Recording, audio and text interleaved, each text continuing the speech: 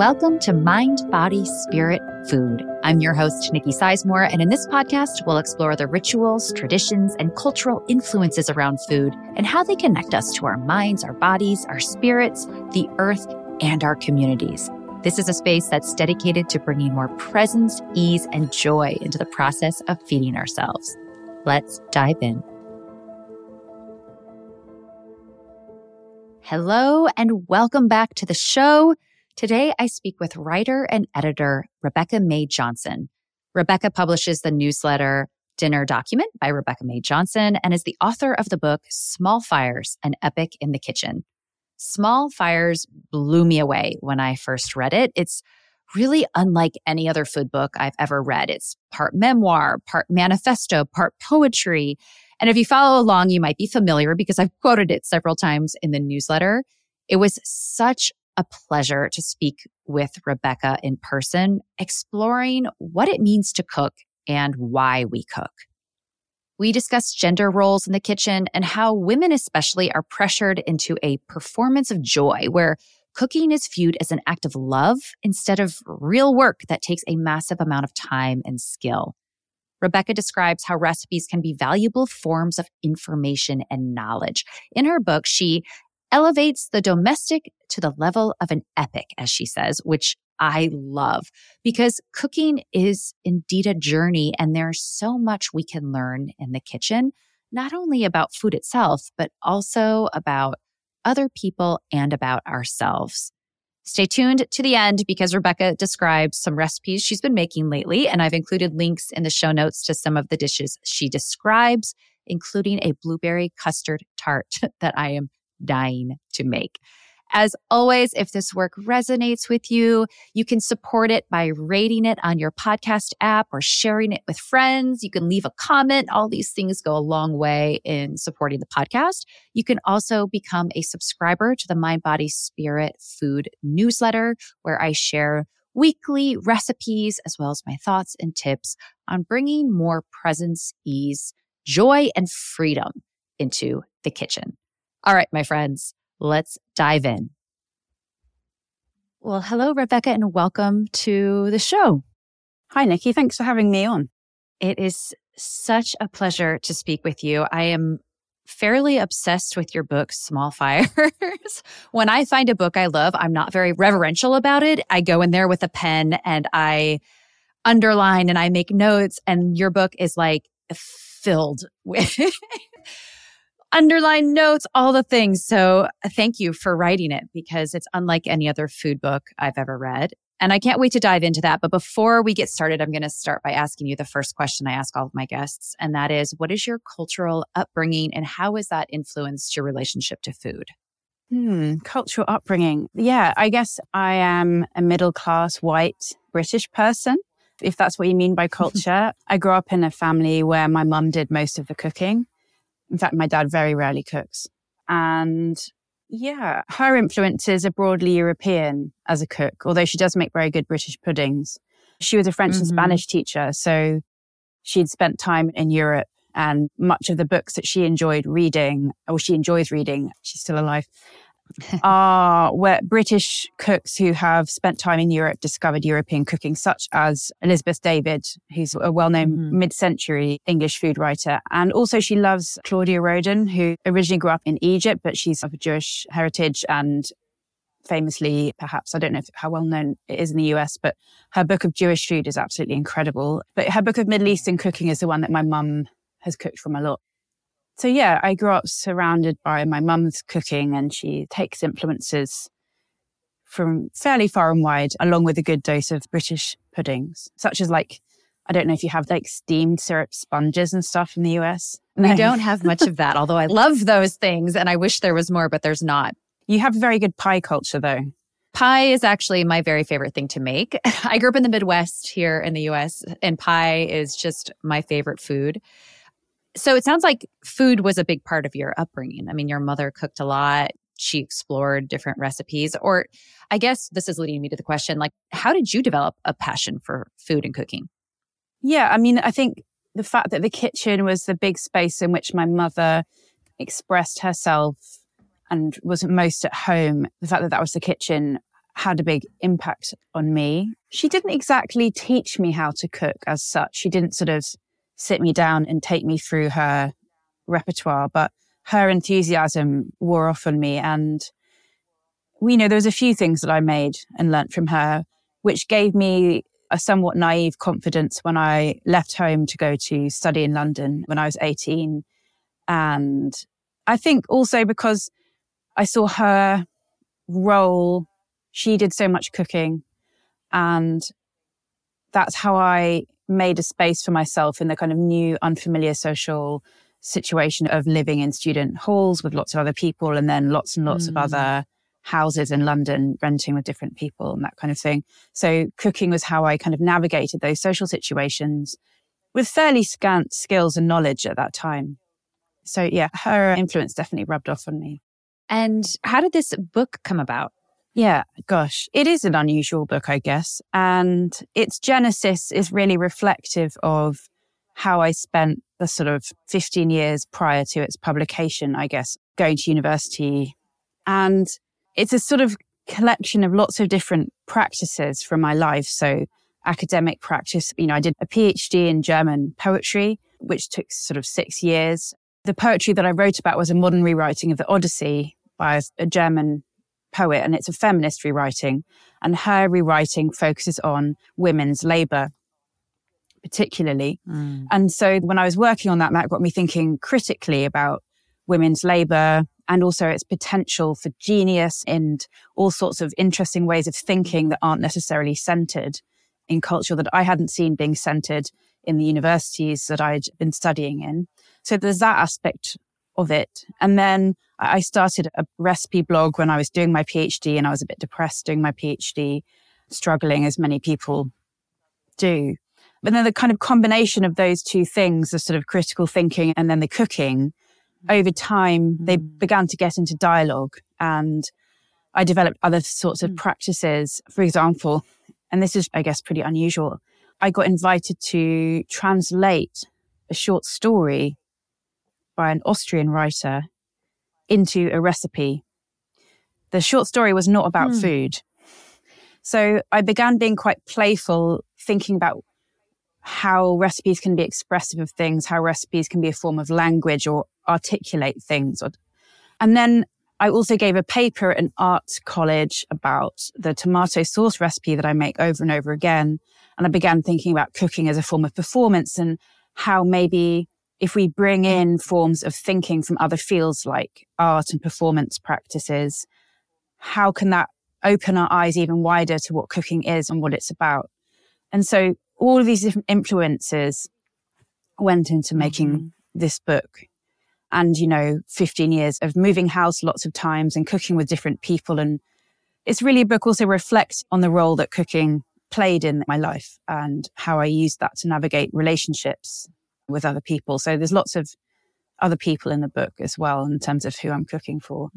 It is not a straightforward genesis. It was really hard to think about what the book was. To come up with a book proposal was hard and took a while, took a few years. It's a hard book to describe, and that's what makes it so fascinating, is that it is unlike any other food book that I've ever read. One thing I want to circle back to, which really influenced me in the reading of it, is you talk about gendered roles in the kitchen. There's a quote that I included in one of my newsletters where you say, cooking is, quote, often not properly viewed as work, as labor. I think of how people, and women in particular, are often encouraged to prepare food joyfully and instinctively without breaking a sweat or showing signs of fatigue or complaint. And you explain how when we view cooking as love, we take it out of the scope of work, and then it cannot be consented to or refused. And this even goes further, as you just alluded to, this performance of joy. Like we need, I felt this myself. I've got 2 kids that we need to prepare food with love for our families. And this denies us of any sort of agency or complexity. And for me, that also layers on a massive amount of guilt, because when I feel many emotions as any human does, but I feel guilty. In the past, I would feel guilty when I felt all these things bubbling up in the kitchen because we're expected. There's this paradigm expected. We're expected to just like cook food with love, not breaking a sweat. I just want you to speak to this a little bit because I love how this just kind of broke things open for me. Yeah, it's a really difficult position that people and, usually women, usually mothers get put in, where there's lots of different ways in which they're prevented from viewing their own work as work.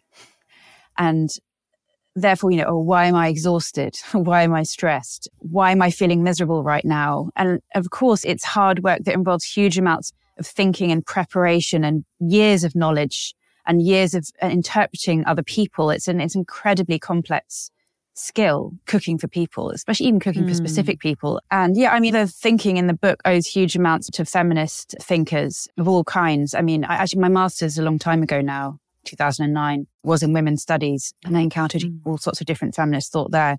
But in particular, in the book, I cite the Italian feminist Silvia Federici and a project she worked on with some other women in the 70s called Wages for Housework. And they began thinking about what's going on with housework. What are these forces that are concealing it as a form of labor from us? Labor that somehow people don't feel that they can withdraw or change the terms of somehow. And so I feel like with food books, there's so much pressure on people writing food books and writing about food in all sorts of ways, also on blogs, Substacks, etc., to be pleasing all the time, to be physically pleasing, to be joyful, to be modeling things, modeling life. And cooking isn't always, like any other thing that we might be writing about or might be worthy of our focus and intelligence. Cooking is not straightforwardly joyful. And I just really wanted to explore that in the book. I do also take great joy in cooking, and that's, partly why I've been drawn to it, and that's partly why I wanted to write about it. That is certainly not the limits of it. And, also to write a book, you have to spend lots of time not cooking. When I was trying to finish chapters and finish the edit, my partner was bringing me bowls of peanut butter noodles so I could keep working. And if you can somehow find ways of taking that pressure off yourself or finding other ways of doing it, you might be doing other things as well. Caring for yourself, doing your writing, whatever it is. I don't particularly think the way that society works is set up to be particularly helpful to women. There's a huge freight of structural inequality there in all sorts of ways, which make it very hard to resist these things. But certainly I wanted to make the space for being angry, for being pissed off, for being uninterested in cooking, frankly, if you want to. Just because you like doing something, you don't have to like it every day all the time. That's not normal. But it's so much bound up with gender and the idea of certain forms of labor as emanations of love. And it's not work, it's just simply exhaling love, exhaling a perfect meal, as if it's not required years of thought to get to that point. Hi there. I just wanted to pop in really quickly and let you know that an easy way that you can support this work is to sign up for the Mind, Body, Spirit Food newsletter. In the weekly newsletter, you'll get brand new recipes each week, along with my thoughts, ideas, and practical tips for how to bring more ease and joy and freedom into the kitchen. The newsletter is free, although if you become a paid subscriber for just a couple bucks a month, you'll have access to the full recipe archive, along with Q&As, weekly threads, and other fun perks. And if you're already a subscriber, thank you. You can share the newsletter with your friends or even give a gift subscription.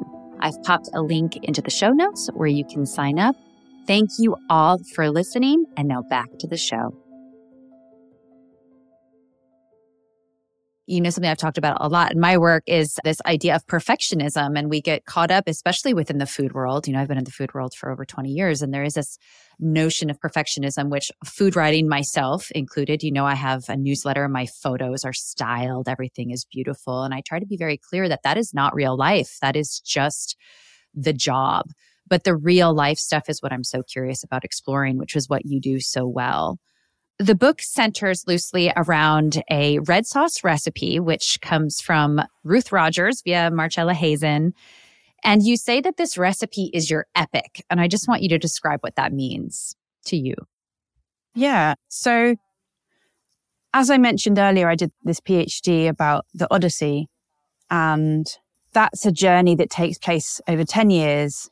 And in this journey, Odysseus travels around, meets lots of people. These people teach him things about life, about being a human. He survives lots of different difficulties, and then he gets home at the end. And this story is often taken of huge philosophical importance, of metaphorical importance, of teaching us kind of deep things about the human condition. You know, it's been huge amounts of energy has been devoted to its study. I wanted to think about elevating the domestic to a level of epic, in the sense that very often people, often women, are minimizing what they do in the kitchen when they describe their own work. I do it. My mum does it. All sorts of people I've encountered do it. Oh, I just made this. I just followed a recipe. Whatever. Or it doesn't even get spoken about half the time. But then I wanted to think about, over a 10-year period, which is the period of time which I document making this recipe, roughly 10 years, all of the encounters that happen when this recipe is being made with other people, all of the different people who've sat across the table, all of the ways that I've learned about being a person through making this recipe for all these different people, what they've taught me about myself, what I didn't know, what I found out about the world through these other people, what I found out about cooking and how to kind of work with and transform ingredients and objects. And so I wanted to, if we really wrote down and documented every time we made a recipe over a long period of time, the period of time of a classic epic, this sort of archetypal epic, the Odyssey, what might we realize that we've learned? What kind of scale could we begin to think about cooking on as a form of knowledge, as a form of thinking, as a way of engaging with others? And also that has relevance and teaches us lessons far beyond the context of the kitchen, that has huge amounts of significance. So yeah, in a way, I wanted to be slightly provocative by calling it an epic, a tomato sauce epic, putting it on a scale alongside the Odyssey. Why not? And I believe in that. Yeah. I believe in that as well. I mean, cooking for me is, you even mentioned this, cooking is like the ship. Cooking for me personally, it's the connector for me to do not only internal investigating and to discover my own body and discover my own pleasure and my own desires, but also that ship that connects me to those who I'm at the table with, whether I'm feeding them or they're cooking for me. How does cooking connect you to, for you personally, how have you learned about yourself through the act of cooking this recipe and others? So I grew up in a house in the middle of nowhere in the countryside with no neighbors at all. And so, sure, I saw other people. I went to high school and all that kind of thing. But really living around with other people was something that happened to me later. It wasn't like I could just drop into someone's house who was my next door neighbor. There was no next door neighbor. So when you cook for people who you live with, new people, housemates, etc., as a student, or when you're moving around, you learn about difference. You learn about, the different histories and difficulties and joys that other people come to the table with. I don't think I'd ever met a vegetarian until I went to university, or even anyone who drank herbal tea, actually. So, realizing that what I thought was the best way to make something or the best dish to eat at a certain time wasn't always what was the best for someone else. Dealing with other people's refusals of dishes or disinterest, or maybe that certain foods are difficult for people in the way they're not difficult for me, is quite a decentering experience, or it can be quite a decentering experience, cooking, if you're really listening to those that you're cooking for. And, people go through difficulties at all times of life. I mean, in your 20s in particular, for many people living away from home for the first time, having kind of relationships, romantic relationships, everyone's kind of going through stuff. Often food can be a site of difficulty and vulnerability for people. And I guess because cooking was my primary mode of socializing often, that's how I found out about, the world that's not me and other people and difference. And, I'm very grateful for that. Yeah. For me too, when I went to university here, we call it college. As I had mentioned, I grew up in the Midwest and I had never tried sushi. There were so many foods that I had never been exposed to. And that was absolutely the start of this passion. I mean, I had always had this passion around food growing up, but that unlocked something in me. And it was about learning something outside myself. And I'd say much of my 20s was about that decentering. And in my 30s and now 40s, it's the lens has shifted. And now I think I'm actually looking much more inward than outward and prioritizing my desires and my sense of self, which I denied quite honestly in my early 20s. Have you found that for yourself? Have you discovered anything about yourself, perhaps surprising or not, through this journey of cooking? Yeah, hugely. Especially, I think, the thing of not cooking sometimes. I think I felt a sort of manic desire to sort of solve all problems by cooking for people. And accepting that sometimes I'm not able to cook or I don't want to cook. I get periods of like chronic fatigue type thing, a couple of times a year where I have to basically lie around and I can't really do very much. Yeah. And accepting that I'm vulnerable. I think I used to see myself as invulnerable and try to sort of look after everyone else who I lived with and via cooking, always via cooking. And accepting that other people can look after me sometimes or can do things for themselves and I don't have to solve other people's problems via cooking. And that also, my partner Sam always has a really useful thing he says, which is, you can't solve other people's problems. You just need to be their friend. And I don't know, it sounds like a simple thing, but I found that very useful.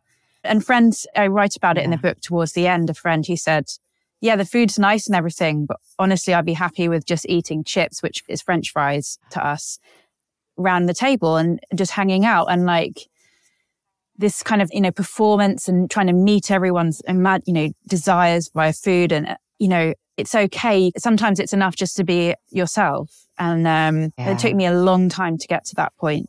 That sentence, I was like, oh yeah, because it took me until the pandemic. We used to entertain all the time. And it got to the point where I was hating it. And, I cook for a living, I've got kids, and I would put all this pressure on myself, that performance element of having people over. And God's like, what if it's not delicious? Like, this is what I do, And it wasn't until the pandemic and we stopped. And it was like a huge sigh of relief. And I remember having a conversation with two of my best friends, and I felt so much shame. But I was like, I just don't have it in me to cook for people anymore. And they were like, we don't care. They were like, we just want to hang out. And we just started doing takeout instead of me cooking. And it shifted everything. I was like, wait, all of that pressure was coming from me. It wasn't coming from anybody else. That's very moving. And exactly, it does come from us, but it also comes from norms and expectations that are out there in the atmosphere, in the culture and inherited. Well, for me, my mum, who always cooks, and I sometimes wish my dad would learn. So you could take the heat off her sometimes. I'm very fortunate that my partner's also a great cook and we take it in turns. And there's sometimes it's fine. We order takeout and it's also fine and it's not incompetent or whatever. Exactly. It's quite shocking and overwhelming. Like when your friend said, we don't care. We just, they just wanted to spend time with you. That's also quite hard to get your head around, that kind of thing, actually. It's quite overwhelming. Can feel overwhelming. It is. Yeah, well, particularly as you had mentioned, like I had defined myself as the one cooking, taking care of, the other. And then either is that sense of vulnerability of saying, wait, I'm not taking care of myself in these decisions. And sometimes the best way I can take care of myself is to order a pizza or to tell somebody else to, make something. Yeah. But you're right. I think a lot of the reason we don't do that is because of those cultural norms that we all feel. Yeah, exactly. In a recent interview with Edward S.B. Brown, who wrote one of my other favorite books about food. That's also not a cookbook, but it's a book about food. But he talks about the importance of finding your own way in the kitchen, of discovering, he calls it your aesthetic, and that is your style. But that also, he talks about finding your own desire and your own pleasure. This is really two questions. How do you tap into that pleasure element? I feel like pleasure is so powerful, and I've talked about that before. How do you tap into that for yourself? And then also, do you have an aesthetic? What is your aesthetic when it comes to cooking? It's very hard when you're cooking just for yourself to find what you want to eat. When I realize most acutely when I'm just cooking for myself, how hard it is. And I often feel at a complete loss to know what to cook if there's no one else there to cook for, which makes me realize how much desires are mediated through other people. And I do think it's quite radical in Nigella Lawson's recent book. She has several dishes, which are, it's like chocolate cookie for one person recipe. And I think she has maybe a creme brulee for one as well, or a creme caramel for one. Anyway, because most dishes aren't really for one.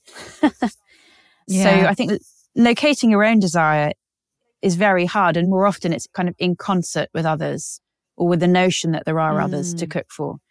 But yeah, I mean, I'm just writing a blog post this afternoon about a soup I made last week, which was, I mean, honestly, I was on TikTok and one of Stanley Tucci's videos came up, and it was quite a funny video, really. It was very low key. It's almost like he couldn't be bothered to do it. It's very casual and not particularly like aesthetic in its presentation. It was like, hey, I've got some soup here. Anyway, it was a soup which was basically lots of vegetables cooked in water with no frying at all, or any kind of sofrito or whatever, cooked in just in water and then served with a bit of olive oil and bread. And I suddenly felt a sort of overwhelming desire to eat this. Like, it absolutely had to have this dish. And I have an allotment where I grow some zucchini, which is in his recipe. And I made it the same day with some additional ingredients that a friend brought around, because I actually didn't have everything. So I guess that was really, I saw something, I desired it, I cooked it. But aesthetics, I'm probably influenced. What am I influenced by?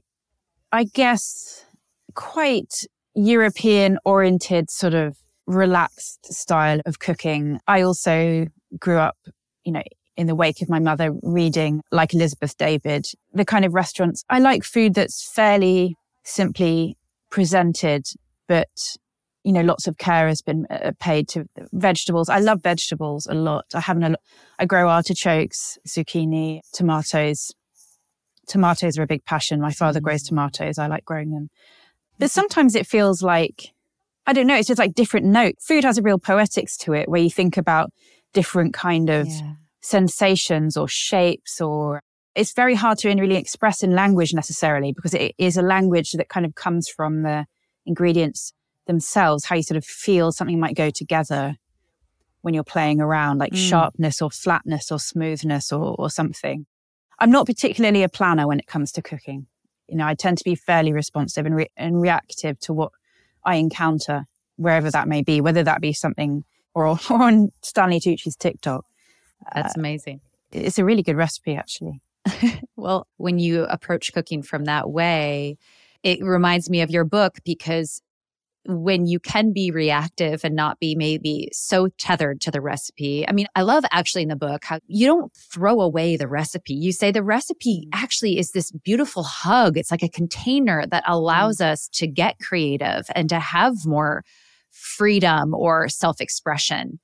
The recipe doesn't have to deny us those things. And it depends on how we approach it. And it sounds like that's exactly how you approach this soup. It's like you were given this structure, but then you played with it and kind of made it your own.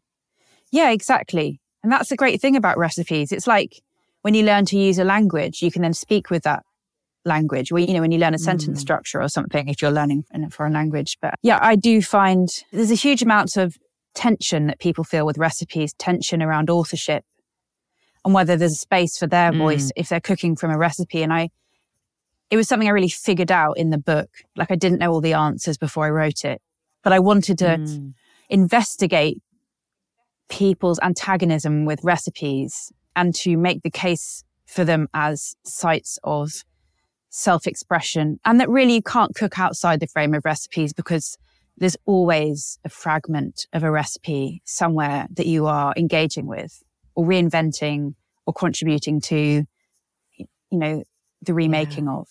So as you know, because you've read the book, I have the most playful fun with that in a chapter about sausages. And I love this chapter. It's quite mad. My editor was very excited when he got that. You mentioned, the red sauce, the 10 years of making the red sauce thousands of times. In the book, you also describe this rice pudding that has had me absolutely. In fact, I wrote a recipe for a rice pudding because you inspired me, because you gave me that desire. Are there any other specific dishes that you found you've been playing with lately? I've been unwell the last couple of weeks and I haven't done that much cooking. I'm just coming out of a little period of fatigue, which is very tedious. I made a new recipe the other day, which I'm going to play with and I'm already anticipating playing with, which was a recipe for a French-style blueberry custard tart. I suddenly had a yearning. Well, actually, when I went to America in April, I had a slice of blueberry pie in a diner, which is very nice, a la mode with ice cream. And I'm fascinated by American pies and the use of soft fruits in them and things, which we don't really do so much in the UK in that way. Anyway, I've been thinking about blueberry pie for a long time. I actually need to buy some American style pie cases, whatever metal things, so that I can actually really go for it. I bought a book of pies when I was in the US and I need to use it. So I was Googling blueberry custard tart, and also in French, I Googled tarte aux myrtilles because I wanted to have sort of maybe a French style. Anyway, one came up, which was, what's he called? Oh God.